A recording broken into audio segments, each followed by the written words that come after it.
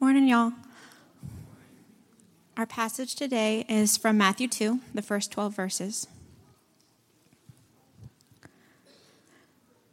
Now after Jesus was born in Bethlehem of Judea, in the days of Herod the king, behold, wise men from the east came to Jerusalem, saying, "Where is he who has been born King of the Jews? For we saw his star when it rose, and have come to worship him." When Herod the king heard this, he was troubled, and all Jerusalem with him. And assembling the chief priests and scribes of the people, he inquired of them where the Christ was to be born. They told him, "In Bethlehem of Judea, for so it is written by the prophet. And you, O Bethlehem, in the land of Judah, are by no means least among the rulers of Judah, for from you shall come a ruler who will shepherd my people Israel." Then Herod summoned the wise men secretly and ascertained from them what time the star had appeared. And he sent them to Bethlehem, saying, "Go and search diligently for the child, and when you have found him, bring me word that I too may come and worship him." After listening to the king, they went on their way. And behold, the star that they had seen when it rose went before them until it came to rest over the place where the child was. When they saw the star, they rejoiced exceedingly with great joy. And going into the house, they saw the child with Mary his mother, and they fell down and worshipped him. Then, opening their treasures, they offered him gifts, gold and frankincense and myrrh. And being warned in a dream not to return to Herod, they departed to their own country by another way. That concludes the passage. Merry Christmas, Kingsway. Really good to be with you. We love to pray on Sunday morning because we serve a God who is a father, which means he loves to hear the requests and cries and needs of his children when we feel like we know how to present them, when we listen to ourselves pray and think, I'm not even sure I would want to answer that prayer. Because of the work of Jesus Christ, he perfects our praises and our prayers. Isn't that good news? We don't always get to talk about specific answers to prayer on Sunday morning, but I could not resist this morning letting you know a particular answer to prayer that brings a lot of joy to my heart.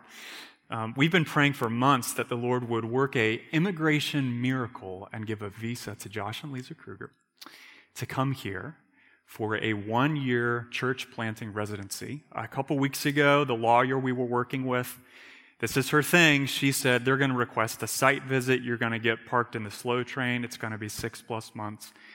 And we simply replied back, let's keep going, we're going to pray. And I know many of you have been praying. I learned this week, 7 days after the petition was filed, not 6 months, 7 days, we have a visa. Yes. So, Josh and Lisa and their boys, Joshua and Matthew, will be with us by the end of January. And I'm just praising God, guys. Let that encourage your heart, right? Where we can see, particularly as kind of cynical, skeptical Americans, we can see government and say, oh, they say 6 months, it'll probably be 9, the whole Scrooge thing. Our God is not bound by online waiting periods. That's why we pray to him, right? So praise be to God. Lord, thank you for that. Would you bless this preaching of your word, Father? Thank you for this time where we could linger, this Advent or anticipation season. Even that answer to prayer this past week reminds us that you're a God who keeps your promises. You're not checked out. You're active. You're working. You came.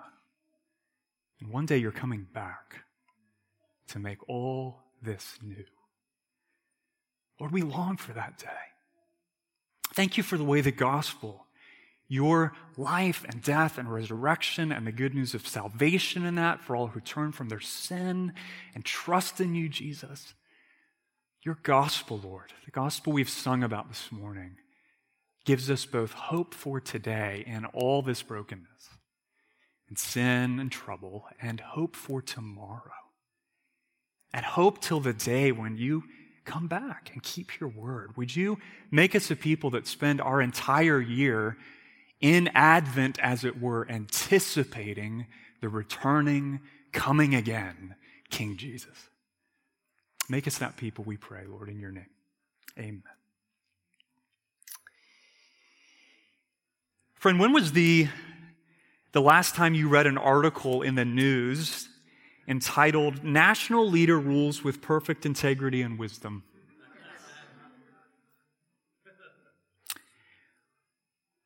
Or click here to see reigning monarch that never failed his people?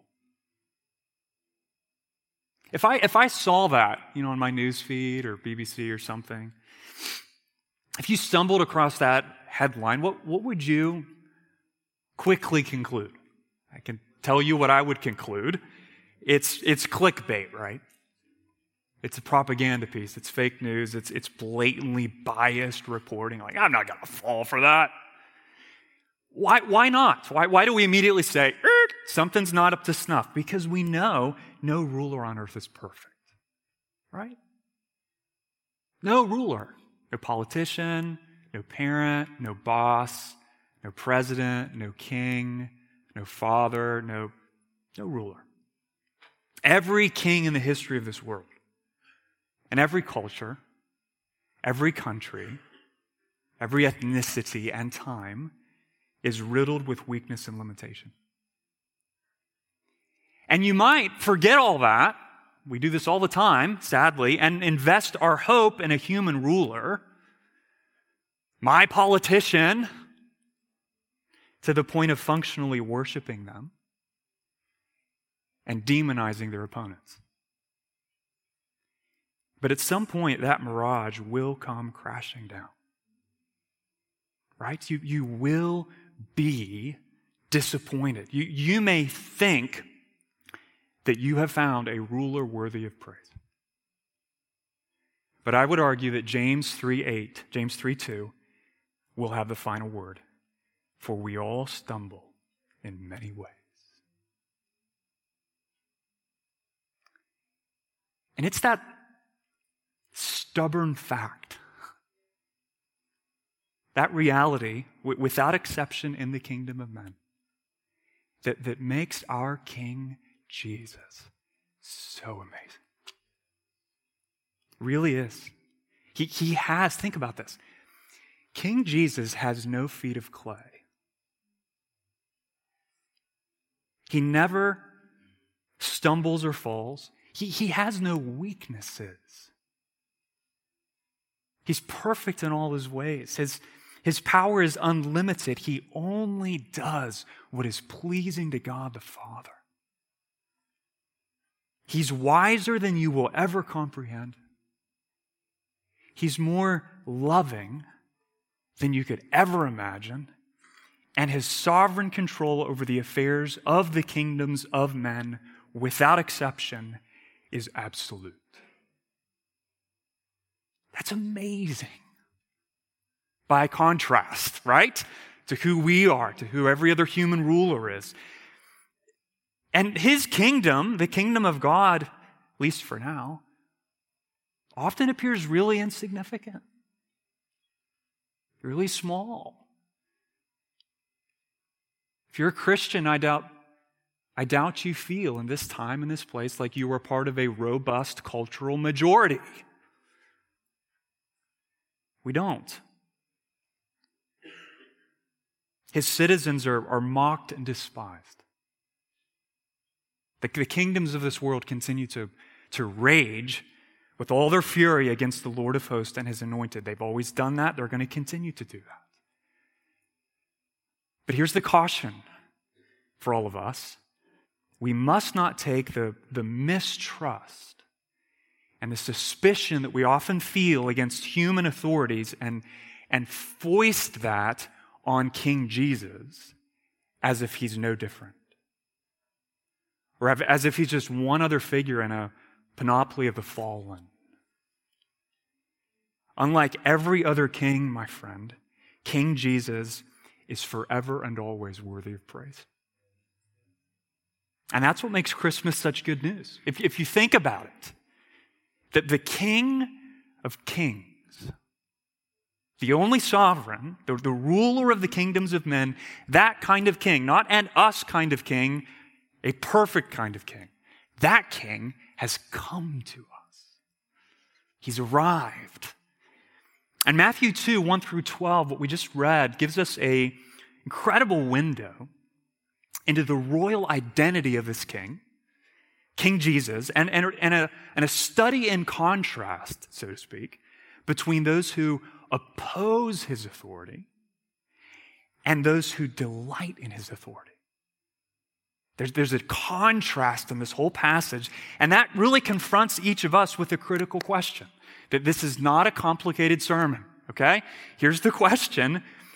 Will you resist King Jesus, or will you embrace King Jesus? That's the question. That's the divinely intended effect of this passage.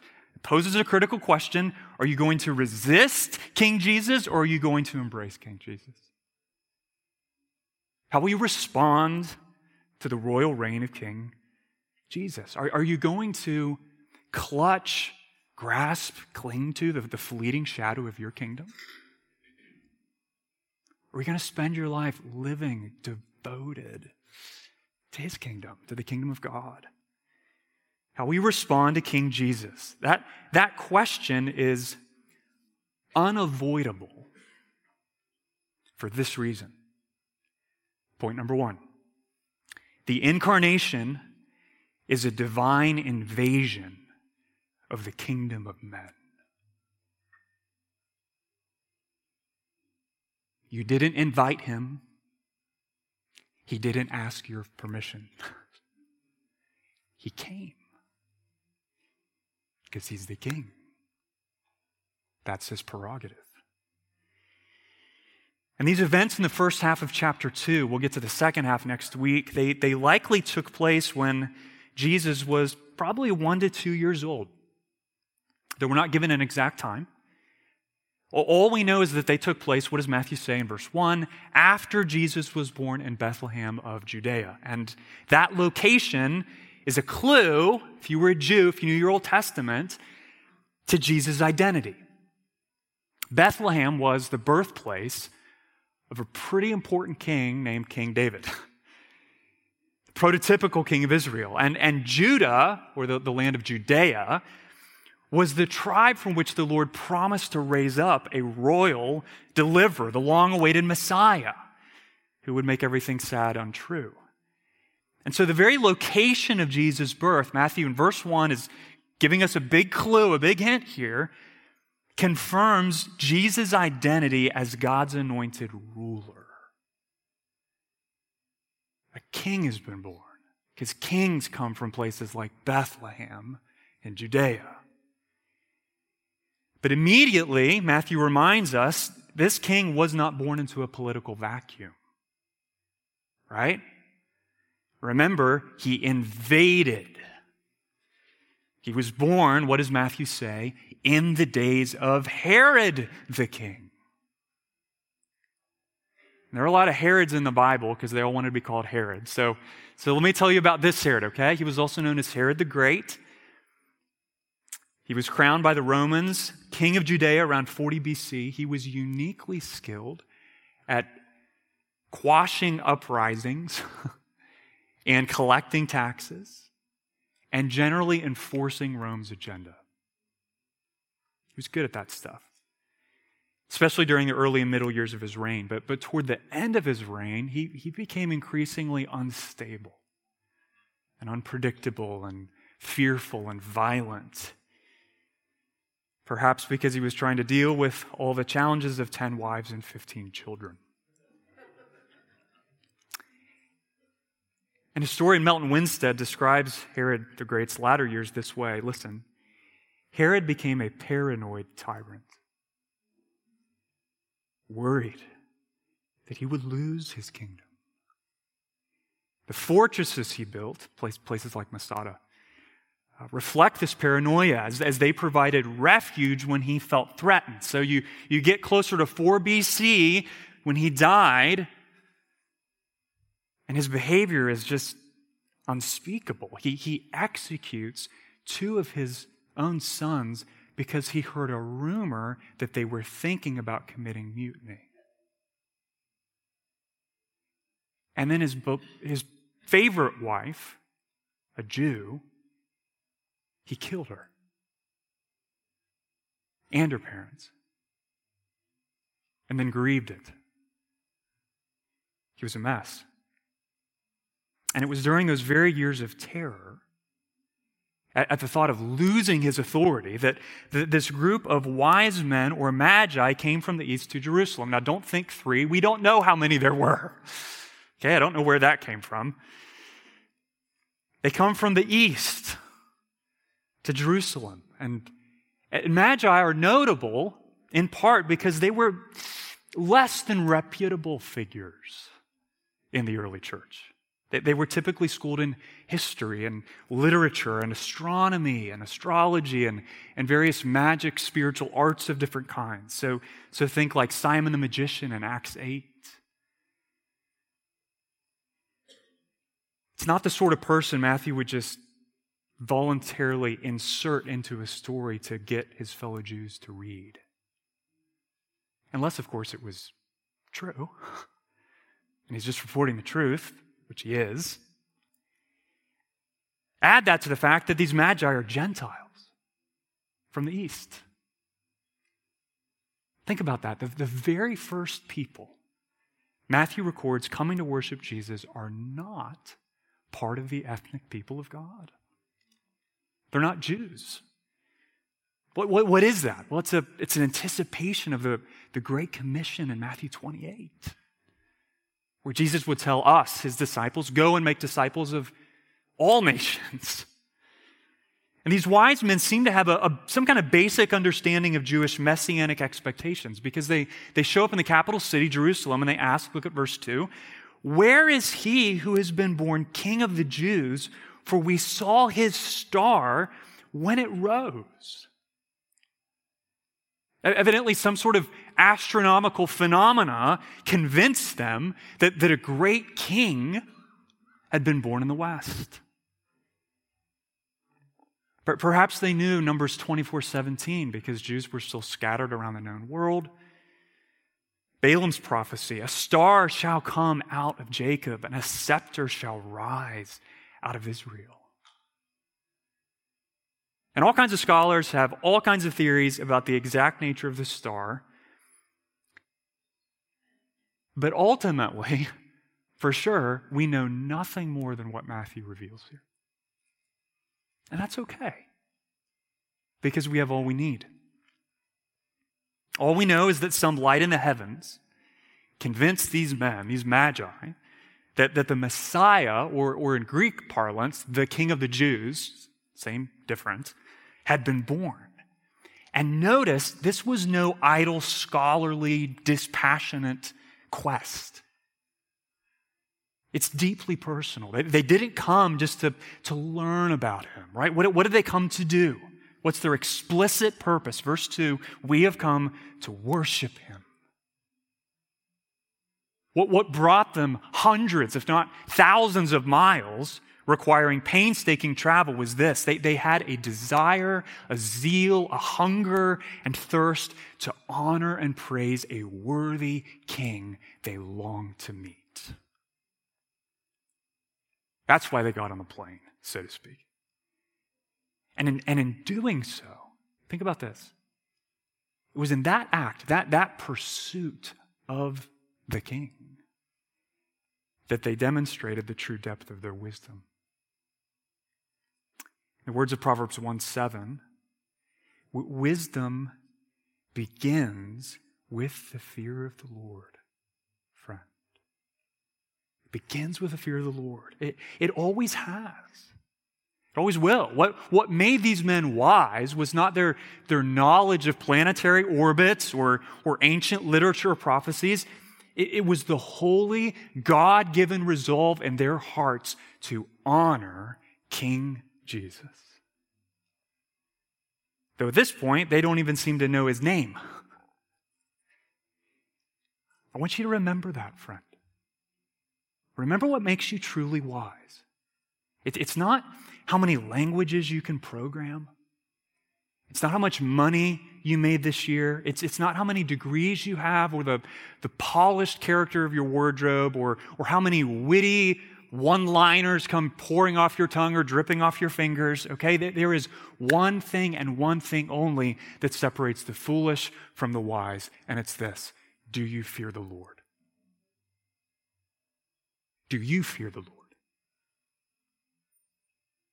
Is the governing passion, the ruling desire in your life to know and follow hard after Jesus? That's the difference. And the creation he made still sings his glory, friend.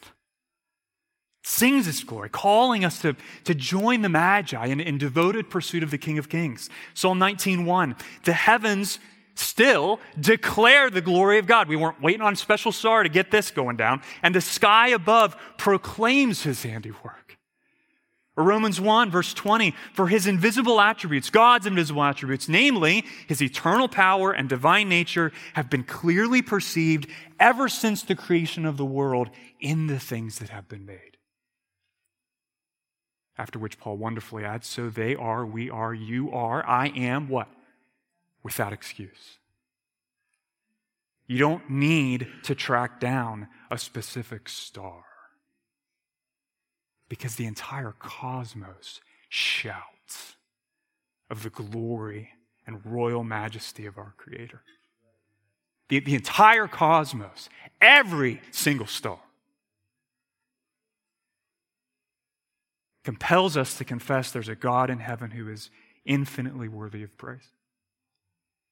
And I'm sure, I would bet you this, there were a lot of things these wise men did not know about the Messiah yet.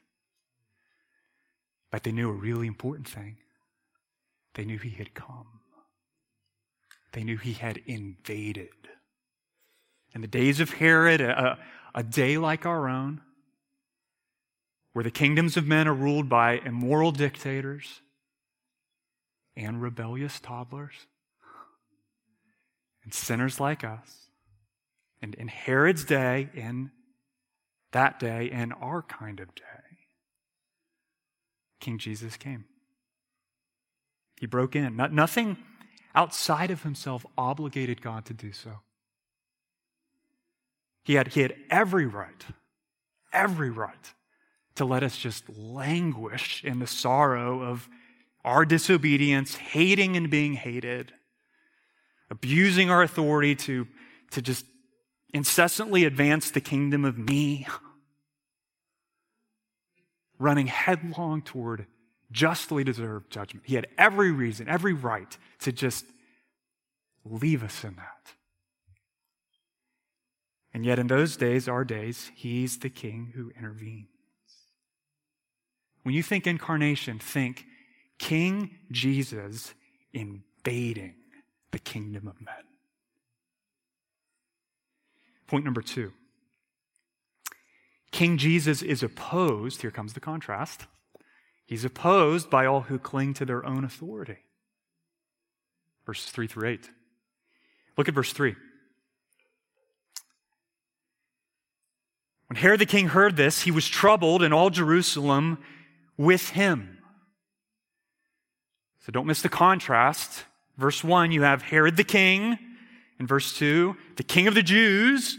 Verse 3, Herod the king. King, king, king. Except they're not the same king, right?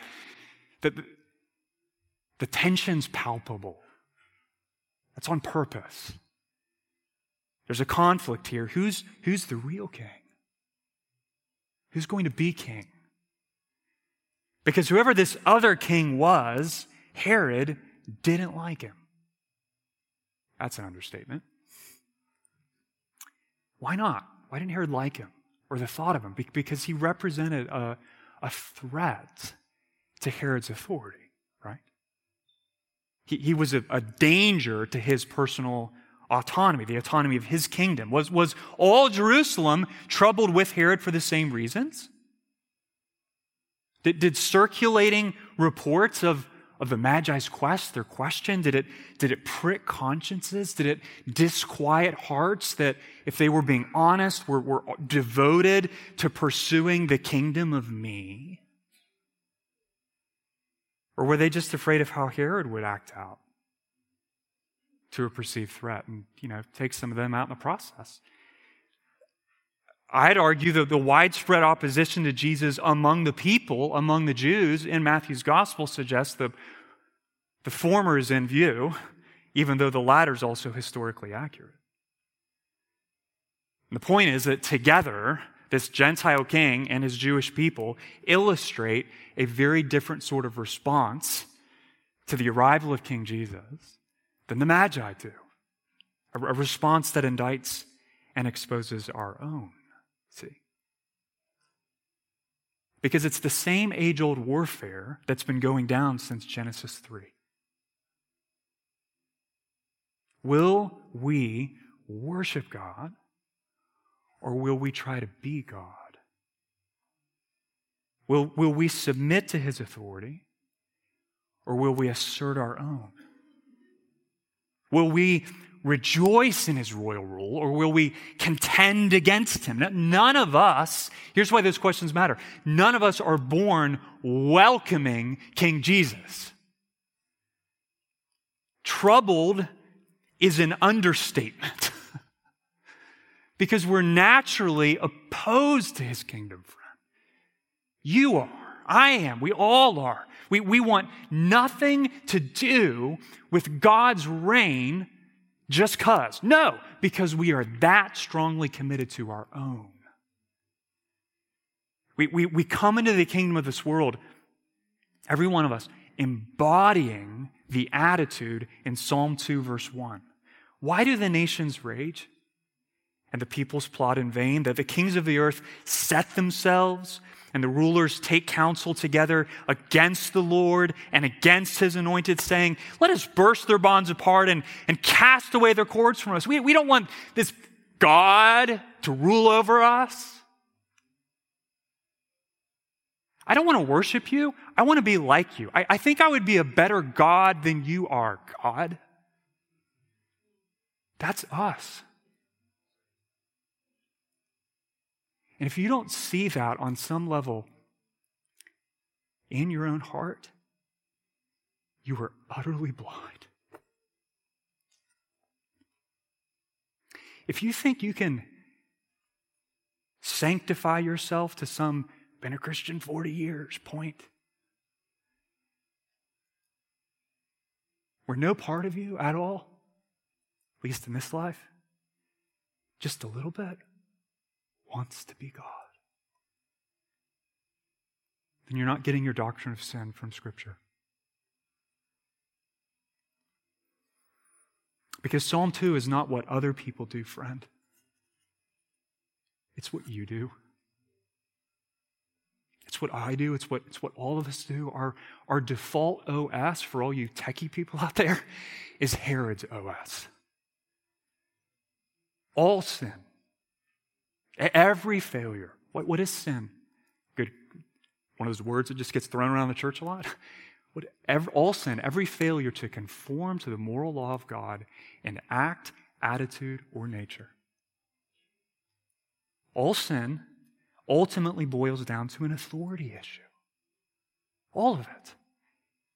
Who will be the functional king of your life? It all comes down to that. Everything. Know this. Christmas is not a symbol of whatever feel-good emotion you want to fill in the blank with. Okay? Christmas is about a king, friend. King Jesus, the King of Kings who came to claim his own. That's what Christmas is about. That should trouble you. Hear that. That should trouble you if you are resisting or ignoring his divine authority in your life. He has not given you the luxury of saying, I didn't vote for you, go away. My friends didn't vote for you, so get out of here. He is your king. You didn't get to pick that. You can never change that. The only thing you can change, the only thing you can determine and decide is how will you respond.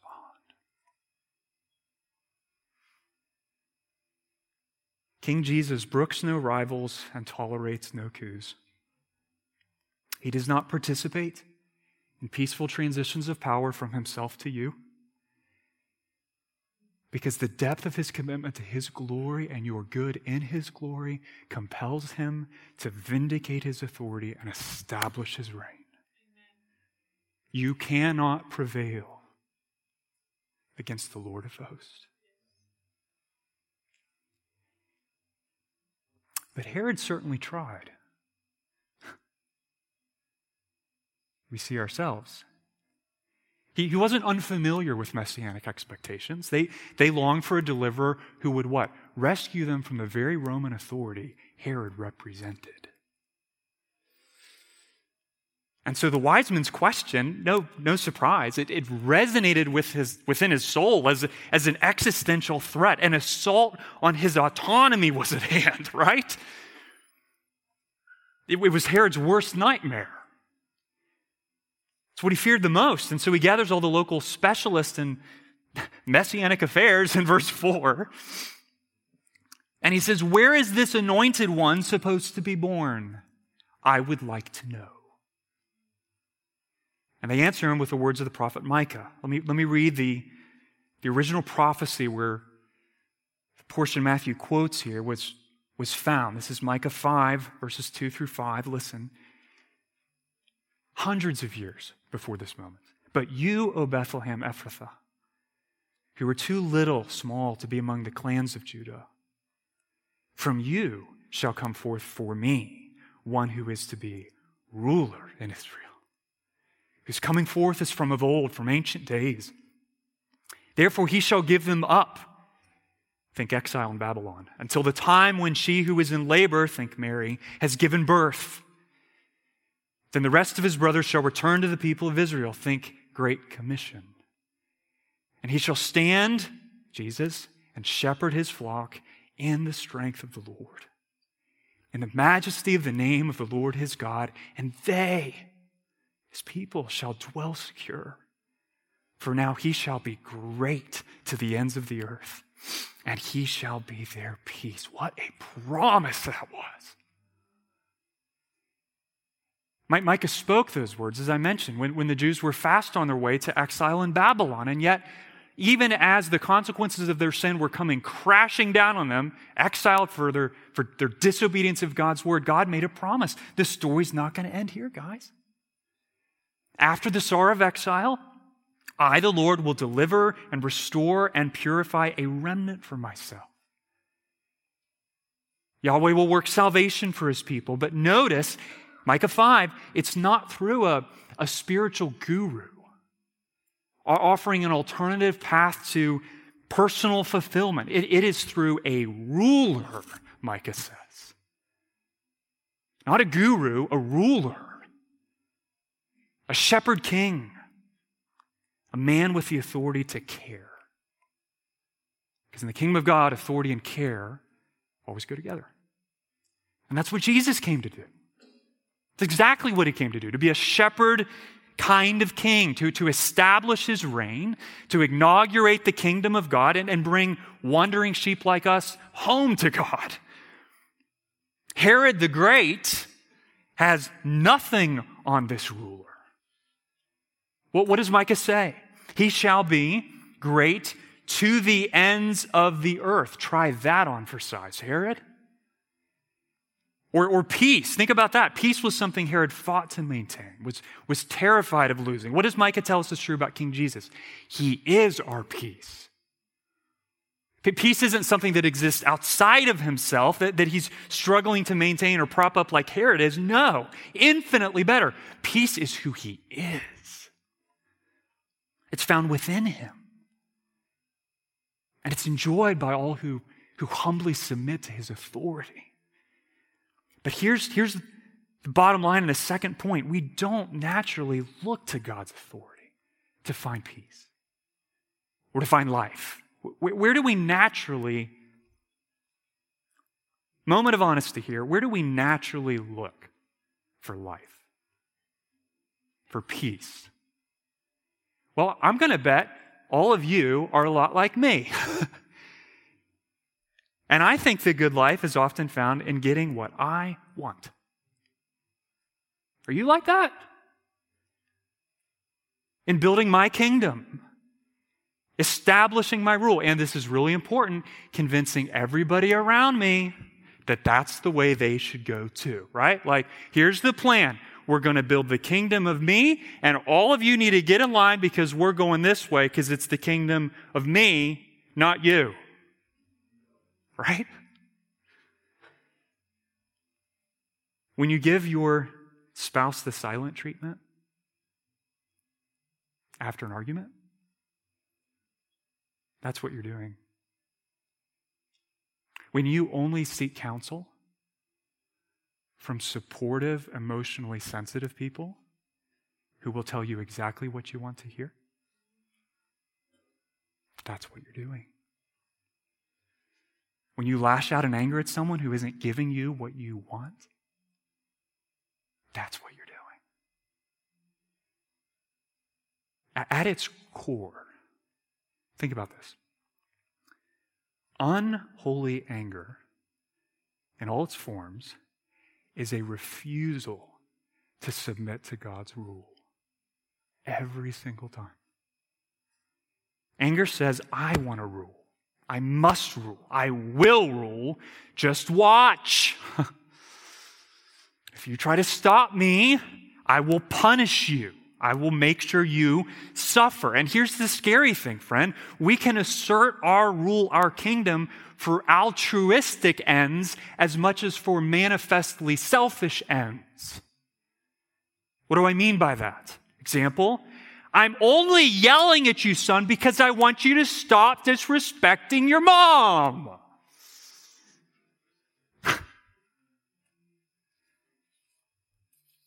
A noble end doesn't justify a sinful means. You hear me? The sinful way I respond to my child's rebellion simply reveals my own. We're in the same problem category. Because there's only one ruler. Here's what we have to know. Here's what we have to see. This is where change, deliverance from slavery to anger starts. It starts at this junction. Listen, there's only one ruler who will stand in the end.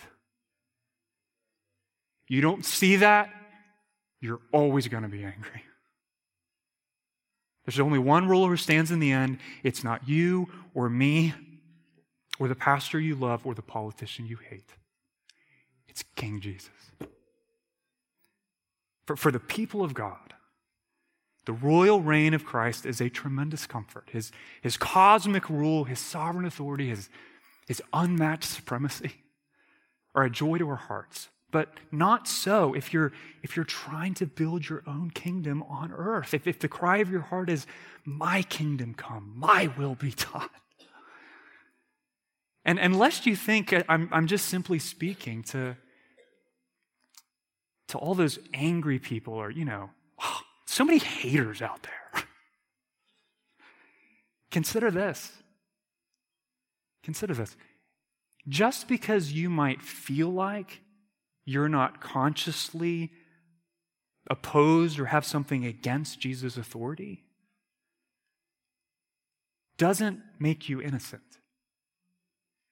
Because here's the test, okay? Here's the test. Are you more interested in building your kingdom or his?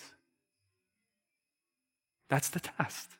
Are you living for him or are you living for yourself? There's no neutral space. There's no Switzerland option where you're just kind of, well, I'm not really for Jesus or against Jesus, I just am. That doesn't exist. That's not a thing. No one can serve two masters.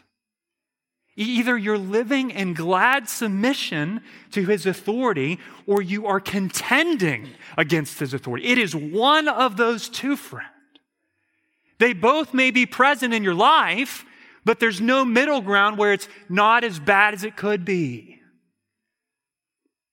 Matthew 12:30, Jesus himself says, "Whoever is not with me is against me."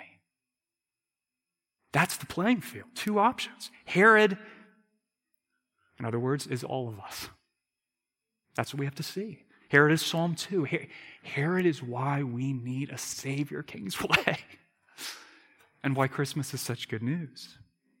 Because yes, King Jesus is opposed by all who resist his authority, point 2. But here's point 3. King Jesus is treasured by all who submit to his authority. All who submit to his authority. Verses 9 to 12. So what's going on here? Well, after spinning a lie, because it was a big fat lie,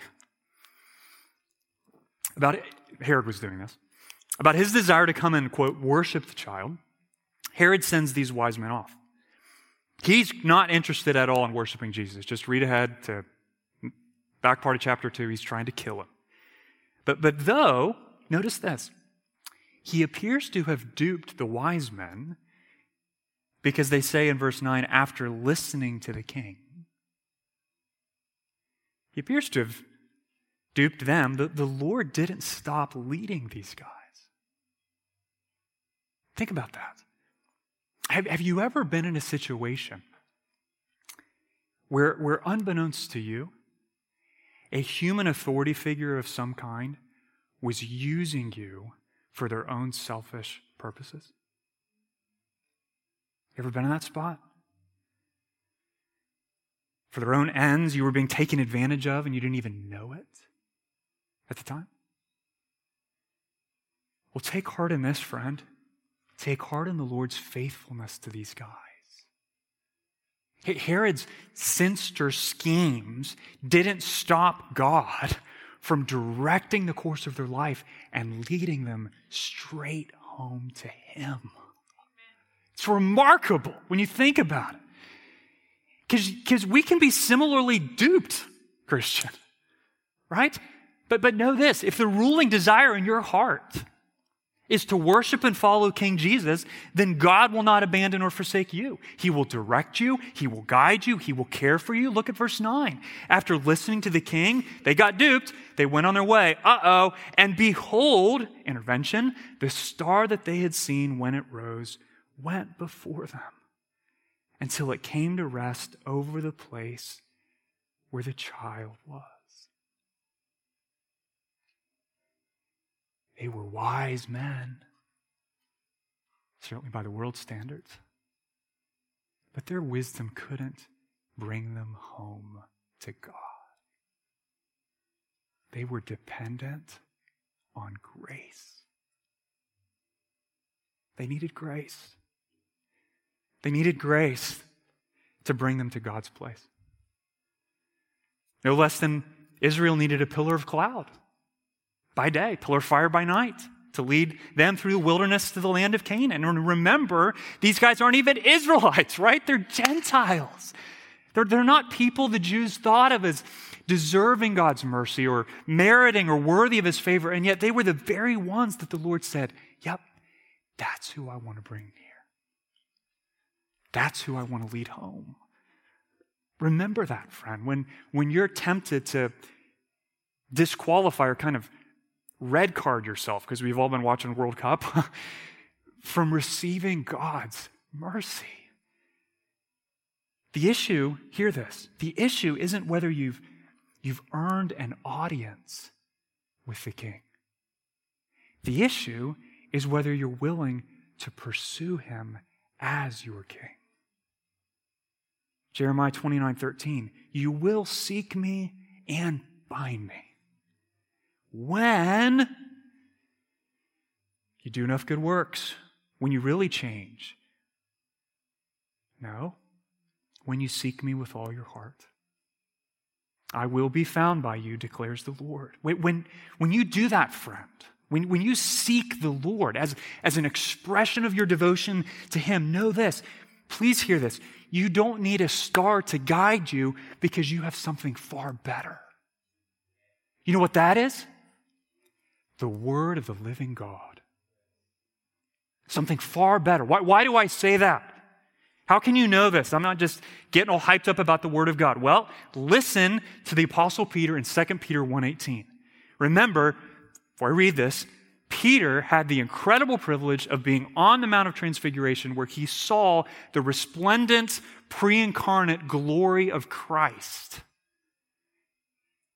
You could put that fairly high on the list of amazing experiences that he couldn't deny. He even heard the voice of God, 1 Peter 2:18. We ourselves heard this very voice from heaven, for we were with him on the holy mountain. But then what does Peter do?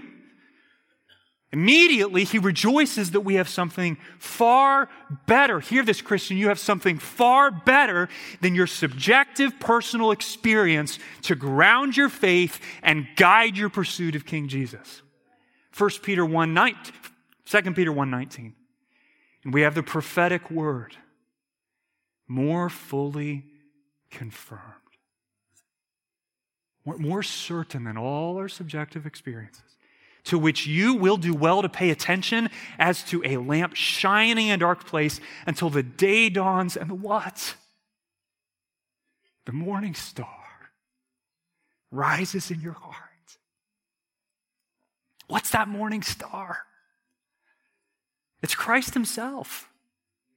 And how does He lead us home to Him? He does it through the gift of His Word, friend. May we rejoice in the guiding gift and light of the Word of God far more than the Magi even rejoiced in that gracious, merciful, guiding physical star. Because rejoice they did. Look at verse 10. When they saw the star, they rejoiced exceedingly with great joy. Literally, it's they rejoiced with great, very great. Because they were experiencing the mercy of God. But then imagine this moment.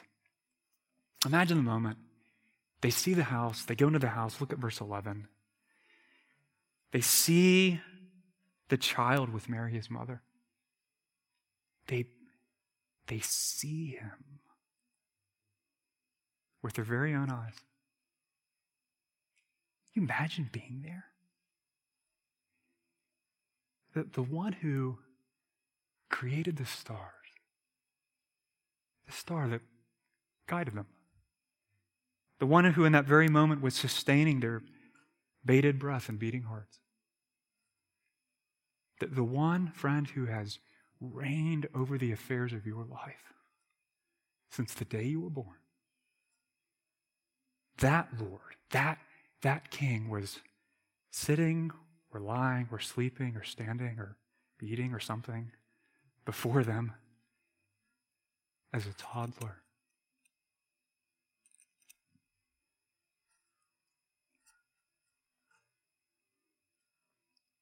Subject to all the frailties of human flesh. And yet in that very moment, those little hands were upholding the universe. It's stunning.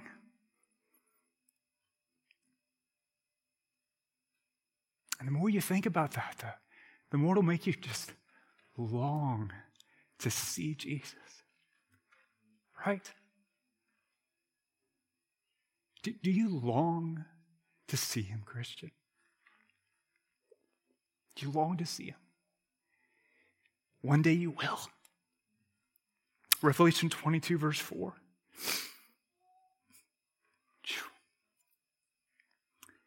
This has got to be, let's project this. Do we have this? Probably not, because I probably didn't send it because I'm a frail king. It says, they will see His face. That's like the best will in the Bible, guys. They will see His face, the object of our longing. The end of our quest, the goal of our journey. The Magi weren't disappointed, Christian. In the faithfulness of your God, guiding you by the word of God, bringing you home, you won't be disappointed either. And I think about all the ways these wise men could have responded.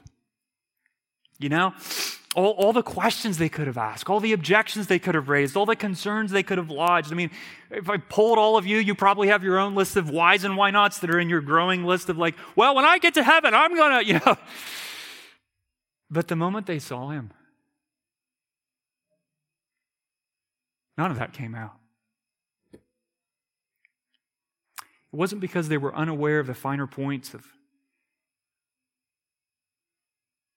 this life. They were wise men, but in the moment they saw him, it wasn't questions or objections or how to be God better suggestions that poured out. Look at verse 11.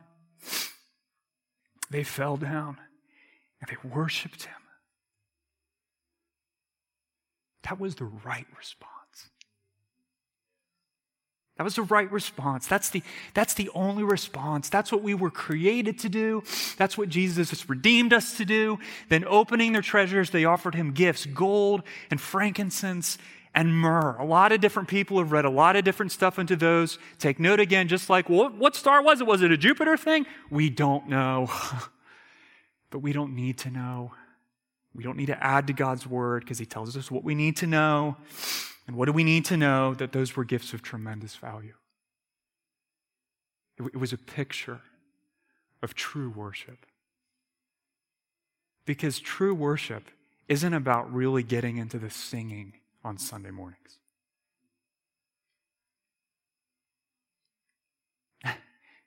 If you come to me and say, oh, what a wonderful time of worship. Thanks for leading us into the presence of God. I'm going to die on the inside for two big reasons. One, I can't lead anyone into the presence of God. That's why we need King Jesus, right? That's big. And secondly, hear this. True worship is just so much bigger than what we subjectively feel in this building. I mean, if you feel anything of the presence of God who delights to manifest himself when two or three are gathered together, that's a whole other message. He manifests himself unique ways, presence of his people. I believe that. But if you think that's all worship is, well, then you don't know the King. Because this King doesn't lay claim to your heebie-jeebie feelings in one space for 1.5 hours, one day of the week when you're not traveling. He lays claim to your entire life. All of you. All your time, all your money, all your relationships, your sexuality, your physical body that you have, that you like, that you don't like, your wits, your abilities, all of it. And that's where we have to make a really critical connection here. Think about this as we prepare to conclude. Who was it? This may be the most important thing you think about this morning. Who was it who experienced the joy of treasuring Jesus? Who got to do that? Who got to experience that? It wasn't Herod who was clutching to his own authority. It was men who came with humble hearts. If you want to see Jesus, if you want to know the joy of his presence, if you want the satisfaction of worshiping him, I mean, do those things, are they attractive in your eyes? If you want those things, well then, there's one requirement, friend. One requirement. This is the main point of the whole passage. You want those things? You must submit to Jesus' authority. You must submit to his authority. You can't do an end run around his authority. You can't say, well, I'd like to feel emotionally built up, but not through the authority thing. Can I just bloop? No. I can think of no better way to say this. Either you come to him as your king or you do not come to him at all. It's that simple. And some people say, because I've heard this, well, I might consider coming to him, submitting to him, if he first proves to me he's worth it. But he's going to have to make the first move. He has to meet my standards, my evaluation, deliver my list of goodies, answer all my prayers, bow down at the altar of my authority. Otherwise, I'm not budging. Happy to submit to you if you prove yourself worthy. Oh, it's deadly, friends. Why?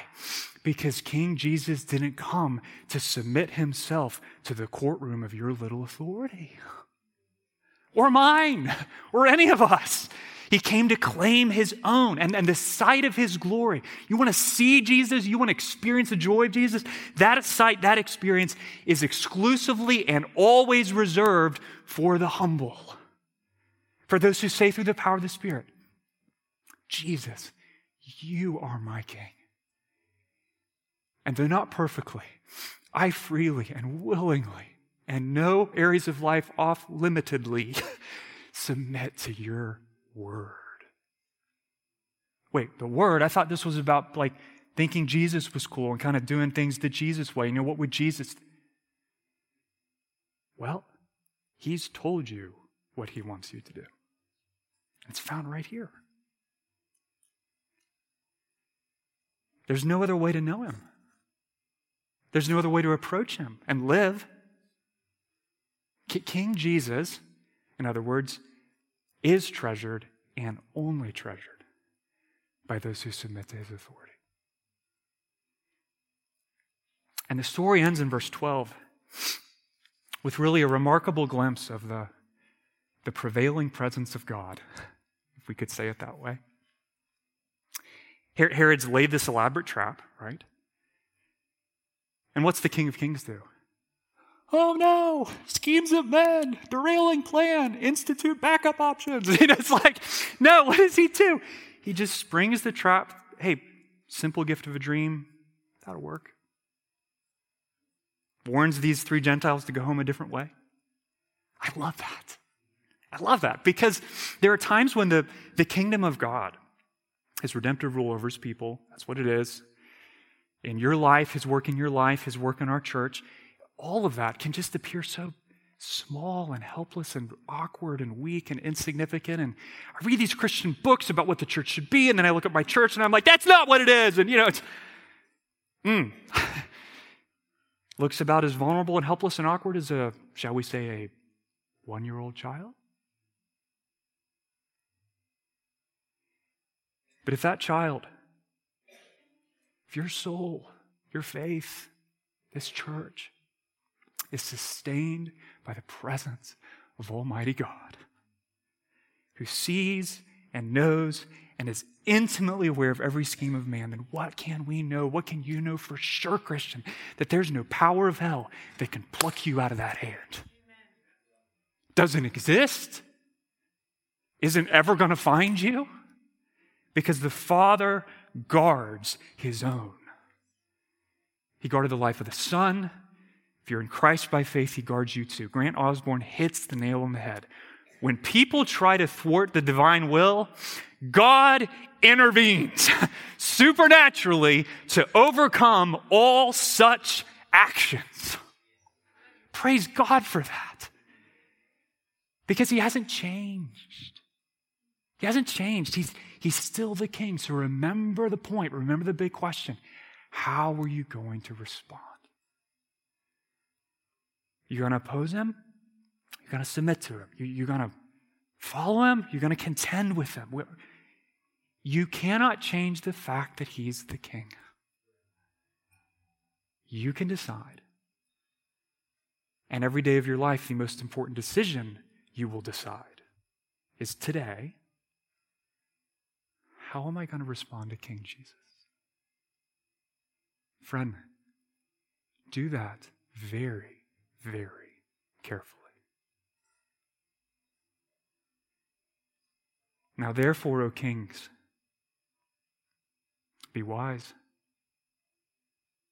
Be warned. Be wise. Be warned. Be careful. Look out, O rulers of the earth. Serve the Lord with fear and rejoice with trembling. Kiss the Son, lest he be angry and you perish in the way. For his wrath is quickly kindled, but blessed are all who take refuge in him. Let's pray.